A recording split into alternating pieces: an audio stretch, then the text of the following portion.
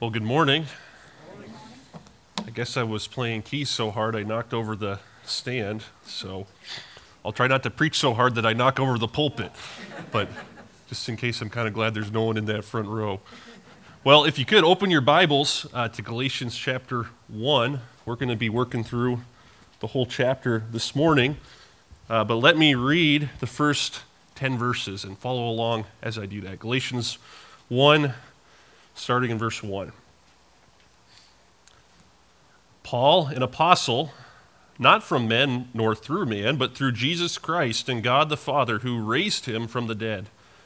And all the brothers who are with me, to the churches of Galatia, grace to you and peace from God our Father and the Lord Jesus Christ, who gave himself for our sins to deliver us from the present evil age, according to the will of our God and Father, to whom be the glory forever and ever. Amen. I am astonished that you are so quickly deserting him who called you in the grace of Christ and are turning to a different gospel.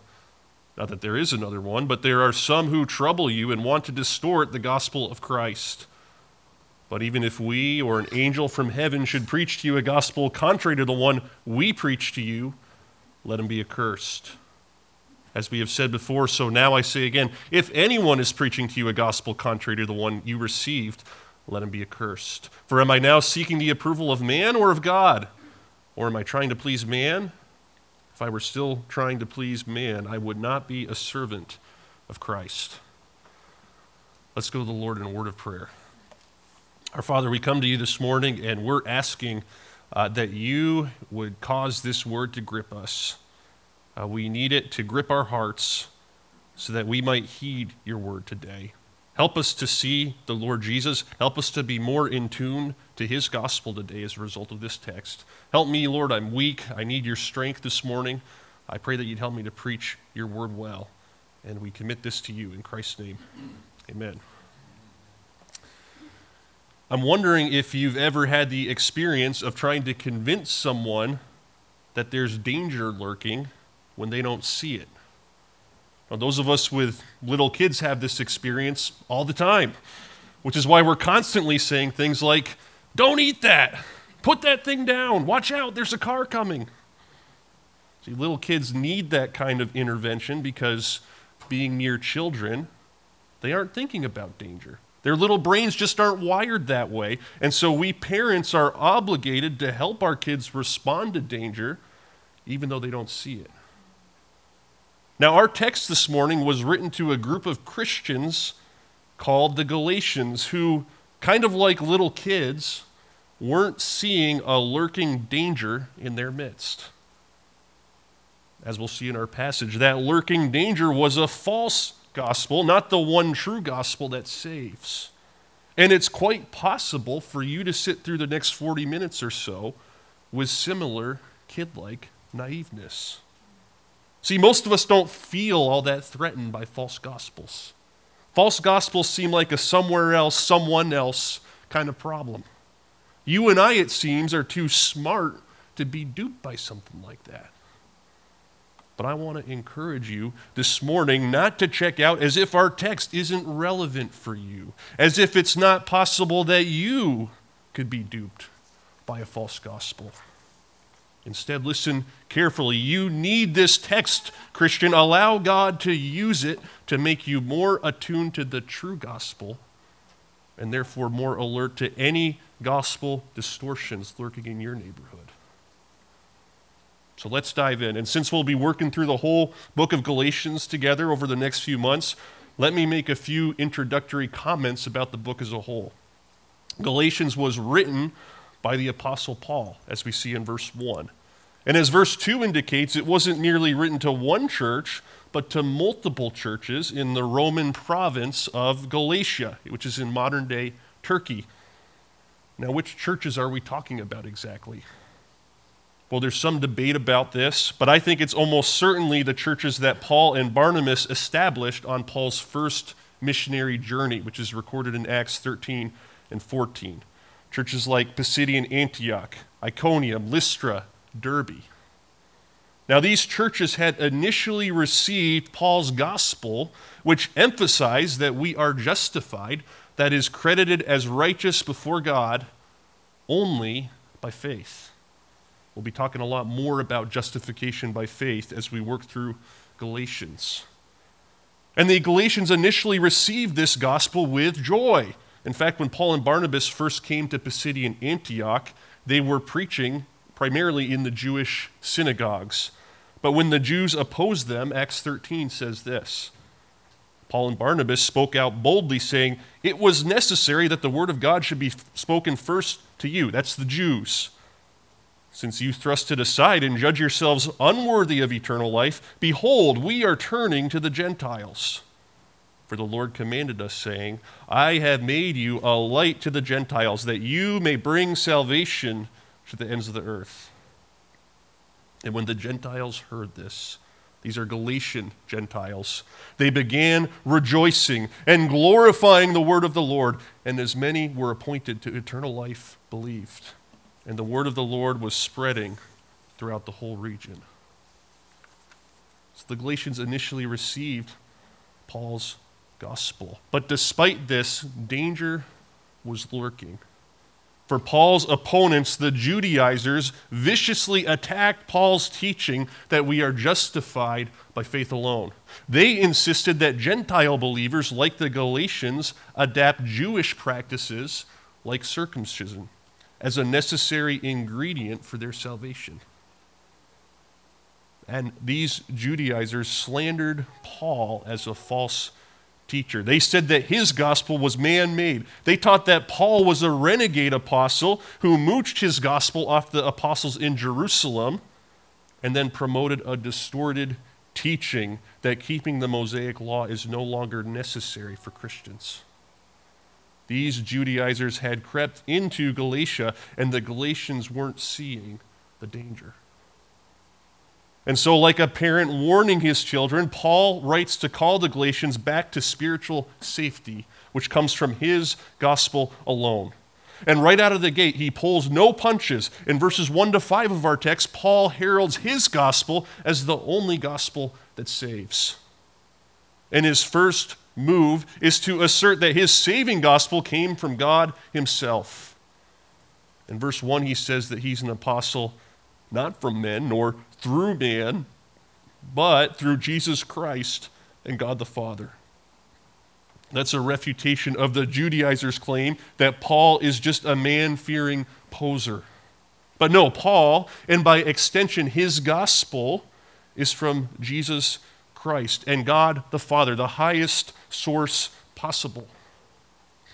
And don't gloss over that assertion that God raised Jesus from the dead at the end of verse 1. That's not just fluff from Paul.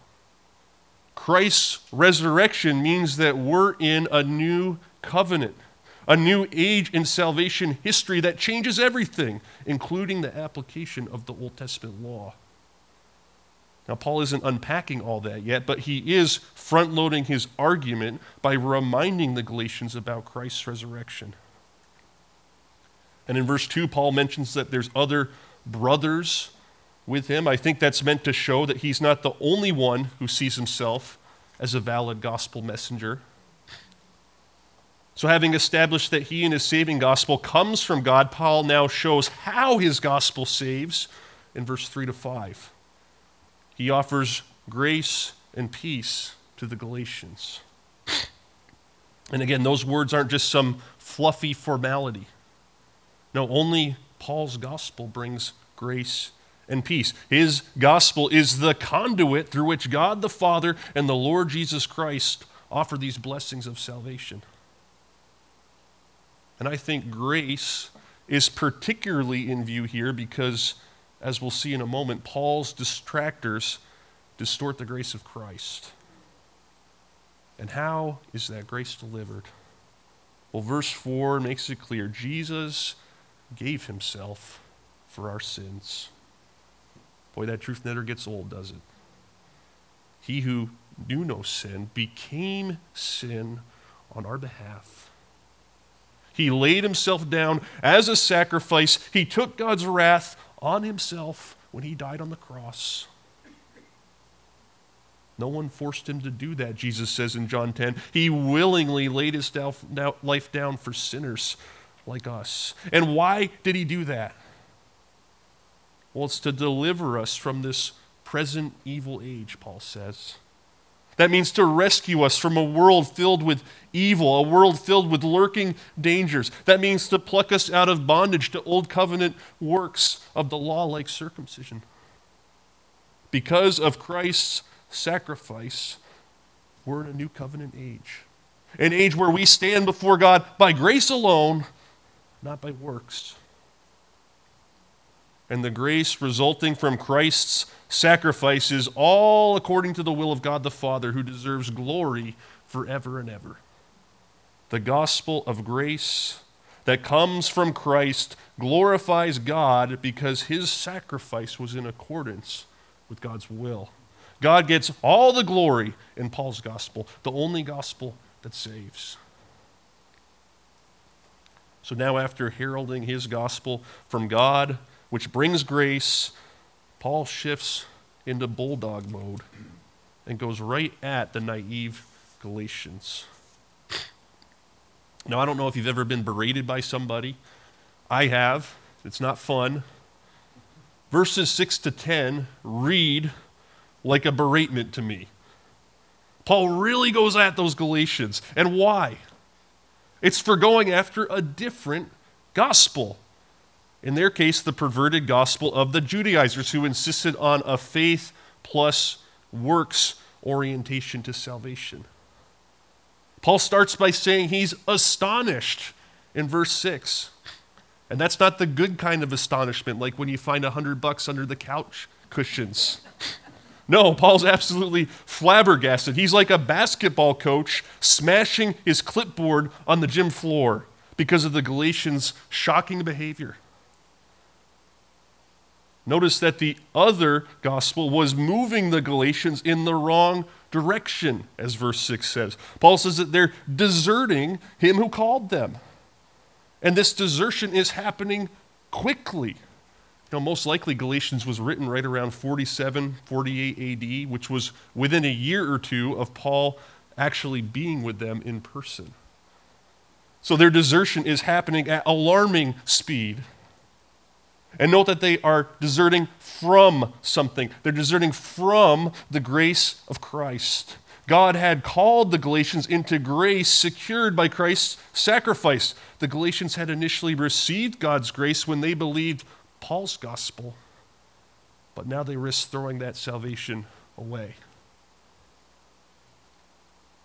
And not only had the Galatians begun to sever themselves from the grace of Christ, they had also begun to subscribe themselves to what Paul calls a different gospel at the end of verse 6.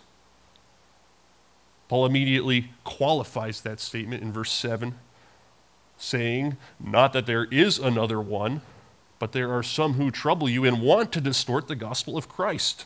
The gospel that the Galatians were embracing was no true gospel at all, because there's only one authentic gospel. The gospel from God, which Paul described in verses 1 to 5.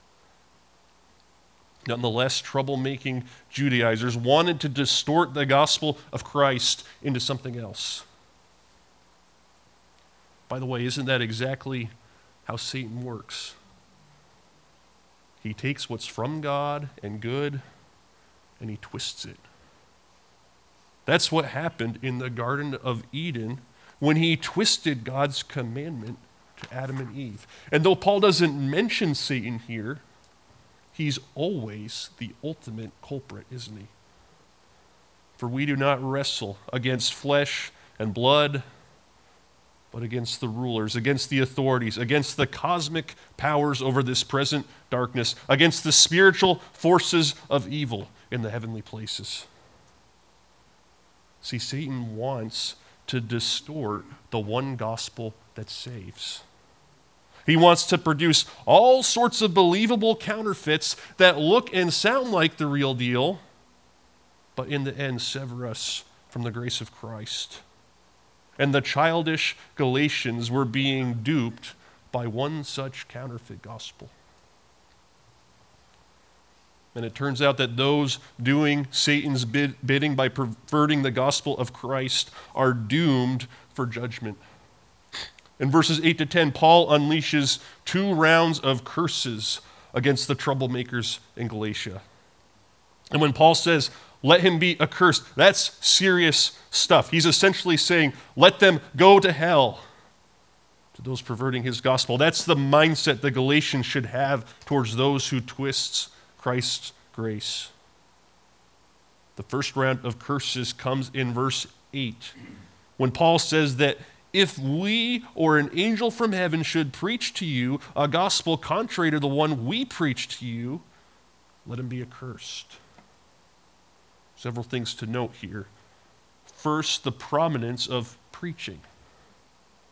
Paul expected the Galatians to stick to the preached message he had given them. The true gospel came to the Galatians by preaching, so too the false gospel of the Judaizers came through preaching. Second, note the preeminence of the gospel itself. A preached message is to be weighed by its content. If the content aligns with Paul's preaching in Galatia, it should be accepted. If not, it should be refused. The authority of the gospel proclamation itself trumps the apparent status of the messenger. See, even if Paul or one of his associates preaches a contrary gospel, they're to be accursed. Even if an angel from heaven should preach a contrary gospel, they are accursed. The second round of curses comes in verse 9, where Paul reminds the Galatians that his anathemas against the false teachers are not new to them. He had already told them not to listen to any contrary gospel, and now he repeats his warning with the broadest application yet. If anyone, he says, is preaching to you a gospel contrary to the one you received, let him be accursed. Again, note the preeminence of the gospel message itself. It doesn't matter who the preacher is, Paul, an angel, or anyone else out there. What matters is whether the gospel being preached accords with the one gospel that saves, the gospel which the Galatians had received from Paul. And in verse 10, on the heels of pronouncing these curses, Paul challenges the Galatians to consider whether he is acting as someone with God's interests in mind or merely as a man-fearer. Remember, the Judaizers slandered Paul as a weak-kneed apostle, only concerned with man's interests. And basically, Paul's saying, do I look like a man-pleaser to you, Galatians, when I pronounce these curses? Am I seeking man's approval or God's? Obviously, God's. Am I trying to please man? Obviously not. If he were, he would no longer be a legitimate servant of Christ. And so, having pronounced curses on the gospel-twisting Judaizers, Paul now substantiates those curses in verses 11 to 24. Let's pick it up there in verse 11. For I would have you know, brothers, that the gospel that was preached by me is not man's gospel. For I did not receive it from any man, nor was I taught it, but I received it through a revelation of Jesus Christ. For you have heard of my former life in Judaism, how I persecuted the church of God violently and tried to destroy it. And I was advancing in Judaism beyond many of my own age among my people. So extremely zealous was I for the traditions of my fathers. But when he who had set me apart before I was born and who called me by his grace was pleased to reveal his Son to me in order that I might preach him among the Gentiles, I did not immediately consult with anyone. Nor did I go up to Jerusalem to those who were apostles before me, but I went away into Arabia and returned again to Damascus. Then after 3 years I went up to Jerusalem to visit Cephas and remained with him 15 days. But I saw none of the other apostles except James, the Lord's brother. And when I am writing to you before God, I do not lie. Then I went into the regions of Syria and Cilicia, and I was still unknown in person to the churches of Judea that are in Christ. They were only hearing it said, he who used to persecute us is now preaching the faith he once tried to destroy. And they glorify God because of me. Now, if Paul's apostleship is man-centered weak sauce, like the Judaizers claimed, then his curses don't amount to much, do they? So Paul spends the rest of chapter 1 and all of chapter 2 proving that his apostleship, and by extension his gospel, is authorized by God. Verses 11 and 12 are the summary of Paul's argument. And note once again the prominence of preaching. The gospel that Paul preached to the Galatians is not man's gospel. How come? Because, Paul continues in verse 12, he didn't receive it from any man, nor was he taught it. See, Paul is probably quoting one of the Judaizers' attacks against him. They claimed that their gospel was from God. When they insisted on circumcision, they could simply crack open their Old Testament and say, see, it's right here. We have the gospel from God. That Paul guy with his teaching that we don't need the works of the law to be justified, he's omitting essential elements from his gospel to please man. But Paul denies that his gospel is man-centered in any way. He didn't get it from man. He wasn't taught it. He received it through a revelation of Jesus Christ. And Paul plays out in detail how that revelation came to him. And his central point is this: he was never, not even a little bit, influenced by man when he first received his gospel. That independence from man is evident in his conversion. Paul reminds the Galatians about his former life in Judaism in verse 13. He used to persecute the church of God violently, trying to destroy it. It was Paul, then named Saul, who approved of Stephen's execution in Acts 8. It was he in Acts 8:3 who was ravaging the church and entering house after house, dragging off men and women and committing them to prison. It was he in Acts 9:1 who was breathing threats and murder against the church. How could mere man turn such a stone-cold God-hater? And not only did Paul persecute the church, but he was absolutely jazzed about Judaism, according to verse 14, advancing beyond his peers, being extremely zealous for the traditions of his fathers. I don't think that means that he simply liked the Old Testament a lot. I think it means that Paul was a Pharisee. He was living the kind of life that the Judaizers prized, the kind of life that was overcooked with passion for Jewish customs and hated the gospel of grace. How could mere man turn around such a religious zealot? Of course, God can only do that kind of thing. Only God can take God-hating, church-persecuting sinners and give them new life. And that's exactly what God did for Paul. God, who set Paul apart before he was born, called him by grace. Verse 15 says, I think that idea of being set apart from the womb points to Paul's prophet-like apostolic appointment. And then in space and time, God called Paul to himself. And you probably know the story of how Christ appeared to Paul on the road to Damascus. That's what verse 16 is talking about. God revealed his Son to Paul. That's what salvation is. It's seeing Jesus. It's having the scales fall from your eyes so that you can behold what you couldn't see before, the glory of God's Son. God's Son who willingly gave himself for our sins. God's Son who plucked us out of this present evil age and brought us into grace by justifying us through faith. And I want to say to anyone here who's not yet a Christian, God can remove the scales from your eyes. He saved Paul when he was fighting against God. He can certainly save you. What would prevent you from asking God to open your eyes to the glory of his Son today? What's keeping you from doing that? Dear unbeliever, ask God to turn the lights on so that you see what you can't see right now. The beauty of Christ who died in the place of sinners like you. Verse 16 says that God, not man, but God, revealed his Son to Paul so that he might preach him among the Gentiles. Gentiles just like the Galatians.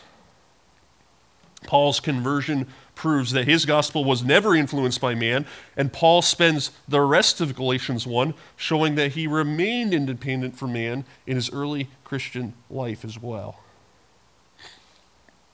Now, my wife Katie is an immigrant, and we recently submitted some paperwork to the U.S. government where we went into great detail about our lives over the past 5 years. We had to indicate where we've lived, where we've worked, with exact dates, any travel we've done outside the U.S. We had to validate that we've paid our taxes, not committed crimes, all to prove that my wife has been living ethically and legitimately as an immigrant to the U.S. I think something like that is happening here at the end of Galatians 1. Paul goes into great detail about his early Christian life in order to prove that he's living ethically and legitimately as an apostle. Notice what Paul says at the end of verse 16. He didn't immediately consult with anyone or go up to Jerusalem to the other apostles when he came to faith. Remember, the Judaizers taught that Paul got his gospel from the Jerusalem apostles and then distorted it. Paul refutes that claim by showing that he was independent from them even in the earliest days of his faith in Christ. In fact, he journeyed not to Jerusalem, but eastward into the Roman province of Arabia, and then returned to Damascus. And after 3 years, only then did Paul go to Jerusalem, verse 18 says. But notice the limited scope of that visit. He only saw Cephas, that's Peter, for a mere 15 days. He didn't see any of the other apostles except for James. And note how adamant he is about that detail in verse 20, when he swears before God that he's not lying. See, the Galatians were having a hard time buying Paul's story. And Paul's saying, look, guys, here's my travel itinerary. I've got the receipts. Before God, I'm telling you the truth. Then after that short visit to Jerusalem, Paul journeys to the regions of Syria and Cilicia. That's north of Israel, Gentile territory. And he's still unknown in person to the Judean churches in the vicinity of Jerusalem, i.e., where the apostles are. Those churches don't know Paul's face, but they rejoice when they hear that he who once persecuted them is now preaching the faith he once tried to destroy. And they glorify God because of Paul. I think that's a subtle jab at the Judaizers. The appropriate response to Paul's gospel is to glorify God, not to criticize Paul as if he and his gospel are from man. So there you have it. Paul's conversion and his early Christian life bear witness to the fact that his gospel came from God. It was independent of any human influence. His curses against the Judaizers bear weight. His warning to not listen to any other gospel besides his is the warning of a true apostle. Therefore, the childish Galatians, struggling to see the dangerous gospel perversion lurking in their midst, should take heed. Now, brothers and sisters, it's easy to look back at those first century Galatians and think, wow, those guys were stupid. Boy, they really needed that stiff warning. But let's not do that this morning. Let's take heed lest we too unwittingly embrace some gospel perversion lurking in our midst. The sober reality is that our culture is saturated with pseudo-gospels that sound a lot like real Christianity. And if we're not actively holding on to the true gospel for dear life, the gospel which ushers in grace by faith alone, will fall prey to gospel perversions that sever us from Christ. How about what I'm calling soft gospel perversions? Perversions which downplay the more unpalatable doctrines of Christianity. Try telling your average Mainer that they're a sinner because of some guy named Adam who lived thousands of years ago. Try telling your average Mainer that because of their sin they deserve hell, a place of eternal conscious torment. See, even if you say those things in the most compassionate way, which is how you should say those things, most people are totally offended by such ideas. And if we're not actively clinging to every doctrine in God's Word, including those difficult doctrines, we'll end up child-proofing the gospel's hard edges. We'll replace the true gospel for something that's softer and cozier that doesn't really save. Or how about free pass gospel perversions? Perversions which abandon the moral claims of the Bible and give a free pass to sin. 1 Corinthians 6, 9, and 10 says this: do not be deceived. See, we can be deceived about this stuff. Neither the sexually immoral, nor idolaters, nor adulterers, nor men who practice homosexuality, nor thieves, nor the greedy, nor drunkards, nor revilers, nor swindlers will inherit the kingdom of God. I mean, how can the Bible be any clearer? You can't be hooking up with your boyfriend or girlfriend and inherit the kingdom of God. You can't be living a homosexual lifestyle or some other sexually perverse lifestyle and go to heaven. You can't be a drunkard and receive salvation. And yet how our culture howls against those who call sin, sin. You could get fired for believing those things. You can be socially excommunicated for standing on the moral claims of the Bible. And if we're not actively clinging to the true gospel that saves, holding on to it for dear life, we'll give a free pass to those who indulge such sinful lifestyles. And worse, we'll give ourselves a free pass when we struggle with those sins. I could go on.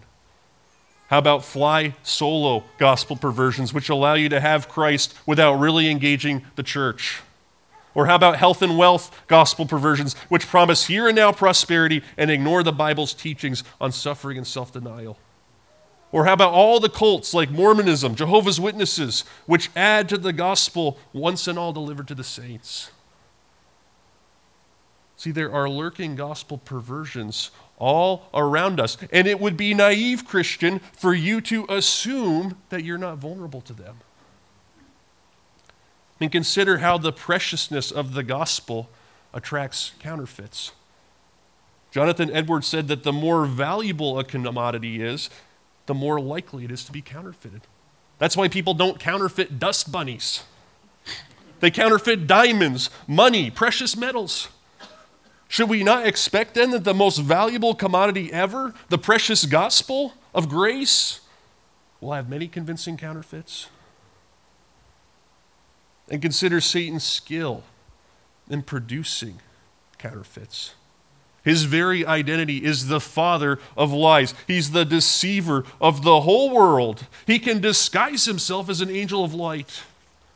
And consider not only his skill in producing counterfeits, but his ferocity in doing so. He's super motivated to bring us down. He's prowling like a roaring lion. He's making war with God's offspring. He's intent on deceiving, if possible, even the elect. And consider your susceptibility to being deceived.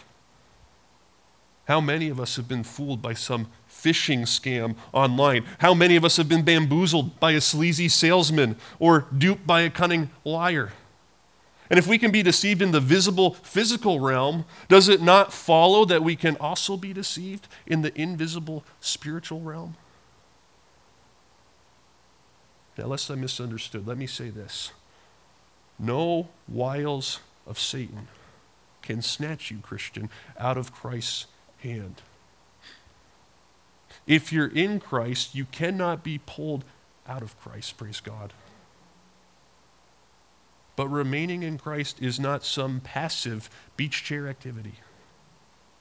In the here and now, while Satan rages against you, you must actively resist him. You must do your darndest to repel his gospel-distorting lies. And that starts by admitting your vulnerability to gospel perversions. It starts by saying, you know what? I can actually be deceived. I'm actually not immune from embracing another gospel. Yes, it appears that I'm following Christ right now, but I can actually fall away into some gospel counterfeit if I'm not alert.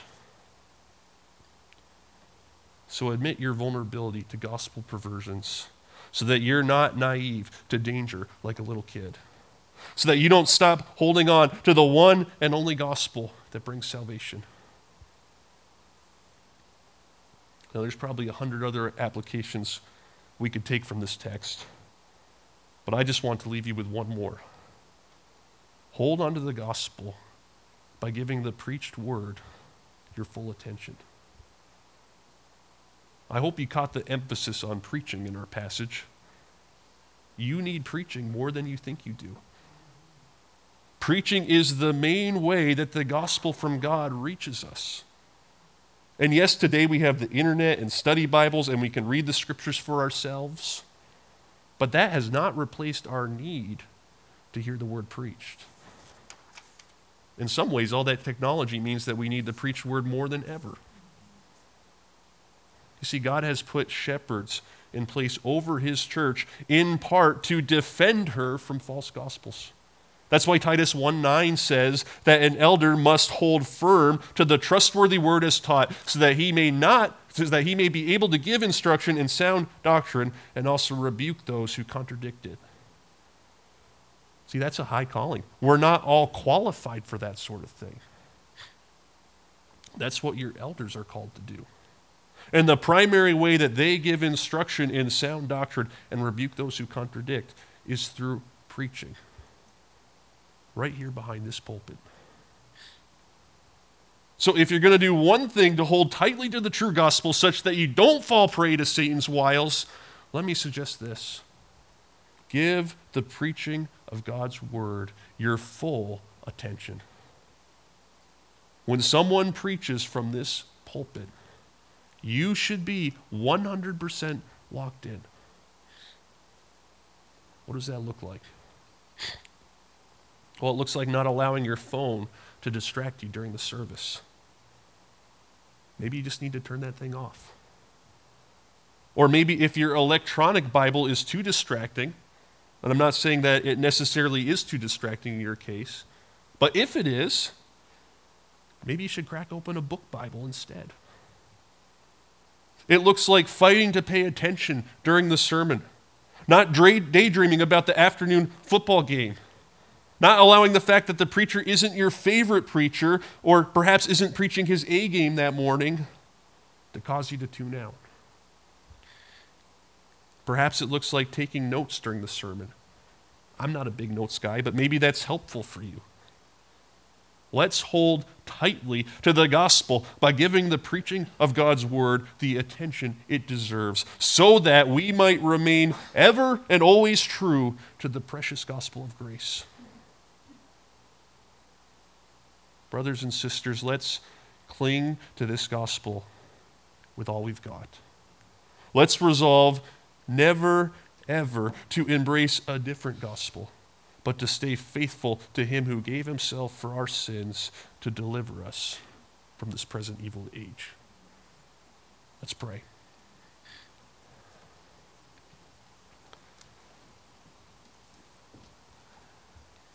Father, we're so thankful that in our sin, you sent us the gospel in the person of your Son, Jesus Christ. We're thankful that because of him, who gave himself for us, we can have salvation. And Lord, our desire is to hold on to that gospel. And we recognize that we need you to help us.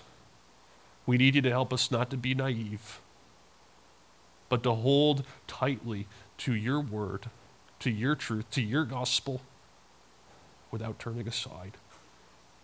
So help us, Father. Help us to pay attention to the word of Christ. And would you keep us to the end? We thank you for this time. In your word, we commit it all to you. In Christ's name, amen.